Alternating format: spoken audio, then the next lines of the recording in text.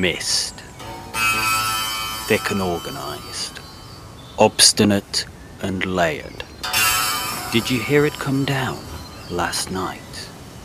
No, you did not, because mist works silently and efficiently. It is not clumsy. It does not trip over furniture as it walks into a room, or knock your favourite photo of your grandma down the back of a radiator while it is cleaning. As you sit in curtained rooms, you might not even know it has arrived. But it is here, and it is all around you, laundering and sparkling the air, dampening the exterior of your house. How much does it weigh? Nobody has ever checked. How could they? Mist does not fit on a set of household scales. But it is heavy, we know that for sure. Mist, not fog, mist. But a particular kind of mist. Not the mist of low fields, burned off efficiently by bright morning sun. The diabolical double-crossing mist of the Moor. They tell you not to go out in it. It is said that the little people, the piskies, will use it as their cover as they spin you around and play their tricks on you. Listen hard and you will hear their laughter as it moves around you in circles. Are they behind you? Beneath you?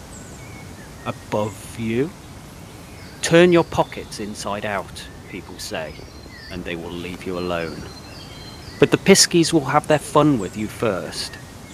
You might walk through a gate, then walk on in a strictly linear fashion, not deviating or turning. Then, 40 minutes later, arrive at the same gate. You might meet the same badger on the same walk 13 times, but only if you are lucky. So stay inside where it is safe, or if you are outside, empty out your pockets. See it as an opportunity. Objects have been accumulating in your pockets for too long. Face the facts. You are never going to use that loyalty card you picked up for Karen's organic farm kitchen at the old arsenic mine. It has been almost 7 years now. And what about that strange little triangular object you carry around in there? You're never going to remember what it was originally attached to or need it in the future for anything that will significantly affect the outcome of your life. Take it to the telephone box of lost things and leave it there. Who knows? You might find something to take away while you were there. A pair of vintage drums from the Indian subcontinent, or a replacement tap for your bath. Everything is recyclable, even confounding triangular pieces of plastic. This is the very reason why Mrs. Enid Crumley, late wife of the legendary peat cutter Walter William Crumley, originally had the idea for the telephone box of lost things in the year 1784. Enid was an unusually far-sighted lady when it came to matters of environmentalism and sustainability. She also had an extremely clear-eyed view of our technological future and inexorable descent into capitalism, as detailed in her 1797 book, Progress and Other Bullshit. Her public execution at the summit of Gibbet Rock for the crime of her prophetic warnings is still one of the darkest and most regrettable moments in the Moor's history. But is this not always the way with oracles and mavericks? They make their overblown gatefold concept LPs, write their inaccessible novels, sound their alarms about the future, and we call them oddballs or witches. Strap them to the hind legs of ponies, drag them to high points in the landscape, tie nooses around their necks and cheer as we terminate their lives. Then years later we wonder, were we a bit hasty? Right now, down at the crossroads at Fordley Hollow, another of these mavericks moves about quietly from tree to tree, with a notebook in one hand and a camera in the other. He finds that he works best in the mist. Its cover is a natural aid to the thrust of his poetic expression. His name is the Maverick Arthouse Filmmaker of the Moor, or, to the few who knew him, before he devoted his life to the burning need inside him to create and challenge the status quo. Steve. His bywords are authenticity and surprise. His chief interests are the veritable and the unlikely. But because of this, people have become suspicious of the Maverick Arthouse filmmaker of the Moor. As they go about their daily business, he could at any point be there, hiding in a gorse bush, recording the whole process. Soon, they could find that footage of them buying milk or picking wild garlic has been intercut with rare black and white recordings of the 1968 Paris riots and is being shown without their permission at a prestigious film festival in Central Europe. Endlessly restless and very aware of the fickleness of the industry he has chosen to work in, the Maverick Arthouse filmmaker of the Moor always has at least 9 different projects in production. Right now his favourite of these is probably a documentary called Words of Dogs, which involves the Maverick Arthouse filmmaker of the Moor interviewing Benjamin, the ancient border collie who has sat at the crossroads at Fordley Hollow watching the traffic for almost as long as anyone living can remember. But then cutting in reaction shots and replying barks from an entirely different elderly border collie who sits at a similar crossroads in a village on a Greek island. Other works in pre-production include Dirty-Footed Children, a documentary about the secretive burgeoning religious cult who have recently taken over Cuckoo's Nest Farm down by Leather Lane. And then there is A Month and a Day of Wool, in which the Maverick Arthouse filmmaker of the Moor simply plans to implant a camera deep in a sheep's wool for precisely 1 month and 1 day, then screen the footage unchecked and unedited. Down on the level ground many miles away, those travelling on the road below the moor look across to the high terrain to the north, and the mist makes itself known to them not as mist, but as thick cloud. Who would want to live up there? They ask themselves. The answer is us. We would want to live up here. We like the moor, and we like its mist. We like the way it holds us more firmly in place, the way it creates soft, comforting walls around us and our projects. It locks the moor sounds in, and the outside sounds out. The acoustics of our landscape are different in the mist. They can ping around you from all directions. Birdsong swirls amidst the vapours. You might hear Eleanor the owl up by the old lead mine talking in her sleep about the undead. Baby zombies! They take babies and turn them into zombies. And it seems like her voice is coming from higher, maybe in the sky itself. But where does the sky begin on a day like today? Does it even exist? A mysterious chanting swirls around the 13 maidens' stone circle. Is it the sound of the ghosts who have passed through there over the centuries? Or is it just Woman Davidson and Lord Davidson, the couple who lead the religious cult at Cuckoo's Nest Farm, taking their disciples on an outing? A small, noisy car is heard coming along a lane, flushing blackbirds from the hedgerows, but the car never appears. Outside the parish hall below, where the internet has not yet arrived, disembodied voices swirl around as they shout their community gossip and advertisements into the murk. Baby stroller for sale, one careful lady owner, £5. I have not seen my girl Daisy for 3 weeks now. She left home in a huff and went down to Cuckoo's Nest Farm. I am worried her mind is corrupted. Job lot of knitting books, strictly for adults only. Meet me behind the old pump house. I'll pack 'em enough sale, got loads. That's for Ian. Come to the churchyard and see the wild flowers we have planted. I am cold and lonely. Today, you walk at the south edge of the moor, where nature wears a beard and the trees never forget to put on their thermal socks. As you climb into the forgotten forest, the path is redder than usual, as if peat has mixed with the entrails of 1,000 men. You pass the old cow trough, and brittle-furred sticks crumble underfoot. Deep in the trees there is the building that they call Megan's house. The house has no electricity or running water. A family bought it 40 years ago, then comprehensively failed to live there. Once, when you were bored, you walked to the house and broke in, then played Scrabble in the living room of the house against yourself. You won by 18 points with your record score of all time, but there was nobody there to see it, apart from the other you, who you defeated and who soon became bitter and withdrawn. Today you press on past the house, ignoring it, feeling you are done with it, that it is emblematic of someone you no longer are. Deeper into the woods, the mist returns heavier, like the steam in your stepfather's bathroom. You return to the bathroom in your mind and look for your reflection in the mirror, but you can no longer see yourself. You remember the room well, the way your stepfather decorated it, his obsession with unicorns coming irrepressibly to the fore.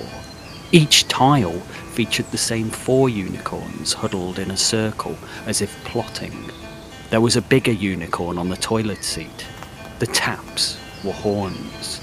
He promised you the horns weren't real, even though you once saw a maggot crawling out of a crack in one of them.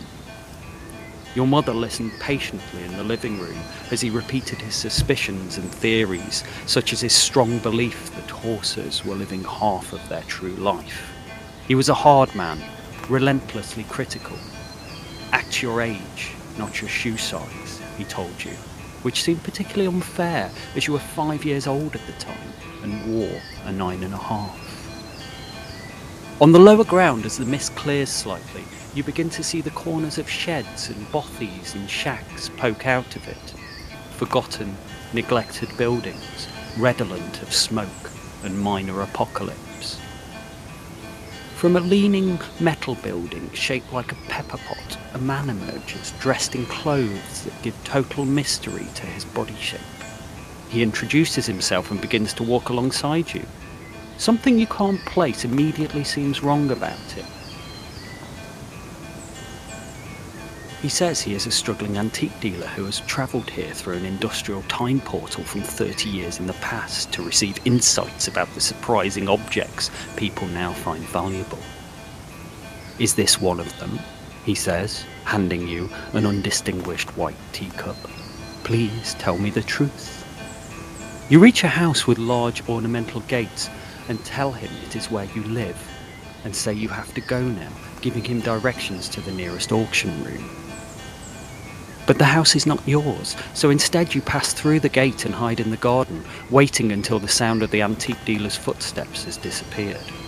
Surprisingly, the damp ground comforts you, and, tired, you decide it is a natural place to conclude your walk and sleep for a while. 3 miles to the north, at the top of a steep mossy ravine, Roger Benson is tired from walking as well. He has negotiated long, steep paths above the river, climbed past Bloody Nose Tor, then climbed past it again, then climbed past it a further 5 times, having been spun around in the mist and disorientated by the piskies. He could have made it so much easier for himself by turning his pockets out, but he didn't want to do that, since one of his pockets contains something important, something that represents the whole point of his journey. Weary, he knocks on the door of the large Gothic building in front of him. After a long delay in which he hears a slowly rising tone of hard shoes on flagstones, it is opened by a tall lady in a habit with a severe nose. "Can I help you?" she asks. "Yes, I am here to see Nancy," says Roger Benson. "There is nobody of that name here," says the nun, beginning to shut the door. "Are you quite sure about that?" says Roger, reaching suavely into his pocket and revealing a heart-shaped piece of granite. "Absolutely," says the nun. "And why are you waving a piece of stone at me?" As he descends the ravine, away from the convent, Roger Benson strives for a philosophical outlook on the day's fruitless endeavours. He did not expect his quest to be easy, as the pursuit of true love rarely is. He will not be so easily deterred, he decides, and he will return. He is a man who has learned to trust his hunches. Once, he drove 73 miles to a town he'd never previously visited, just because he had a gut feeling some nice second-hand wind chimes would be for sale there. And he was correct. He will bide his time. His mission will clearly take more research.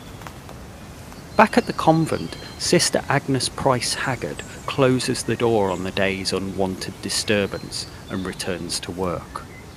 Stones, she mutters to herself. My whole life is stones. Everywhere I look. Prioress Marianne has announced she wants the extension of the convent completed in less than a month, and there is still much to do. Even with 23 of her team of nuns working 14-hour days lugging granite, she is not confident the deadline will be met. The mist has made the work even more difficult, with nuns often crashing into each other painfully. Just last night, Sister Wendy Hinchcliffe collided with Sister Nancy Daly while carrying a particularly large stone for the south wall, with Sister Nancy Daly being left unconscious for more than half an hour afterwards. The recent influx of visitors has slowed the process further, distracting Sister Agnes from her duties as site foreperson. The strange alcoholic just now, waggling his pebble. And the busker 2 days ago, with the cheek to ask if he could use some of the rooms as free rehearsal space, then, when she refused, trying to guilt her into changing her mind by telling her about his dead twin. As he left, he sang a song about dogs, saying it was for a documentary. She didn't like the song, yet she now finds its innate catchiness lingers in her head. Dogs!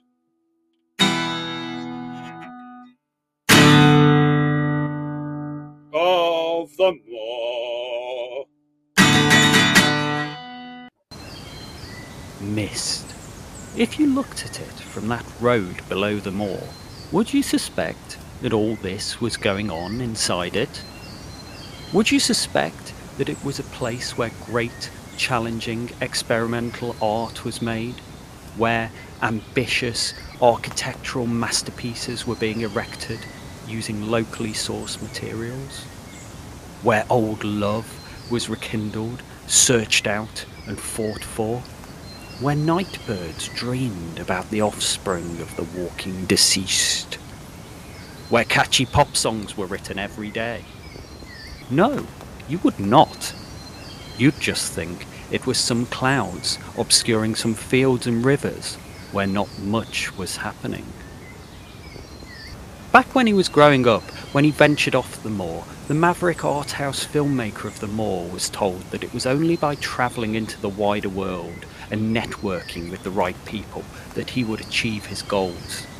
He is glad now that he did not listen. The moor is his poetic garden and his secret weapon. He will never run out of projects here. He remembers this as he conducts the day's round of interviews with Benjamin the Border Collie by the crossroads at Fordley Hollow. On the opposite side of the lane, under the cover of the mist, Gwyneth Ridgemore walks past on the way to the village bakery. She knows the Maverick Arthouse filmmaker of the moor is there, and she is wary of him, and has been, ever since the time he surreptitiously filmed her manning a fabric stall at a charity craft market, soundtracked it with 1930s recordings of elderly survivors of the American Civil War talking about their lives, and submitted it to an arts funding organisation. She passes by briskly, and then, when she is gone, when man and dog are alone, something extraordinary happens. The dog begins to speak in a human voice. He begins to talk about his life, about everything he has seen, about the way he feels towards his owners, about what it truly feels like to be a border collie. And the Maverick Arthouse filmmaker of the moor is there, with his camera and his microphone to record it all. It is a moment of vindication, a slap in the face to all the naysayers he has met along the way while building his body of work. Yes, the Maverick Arthouse filmmaker of the moor thinks, looking at the thick, slightly sparkly air all around him. This This is where I belong, and it always will be.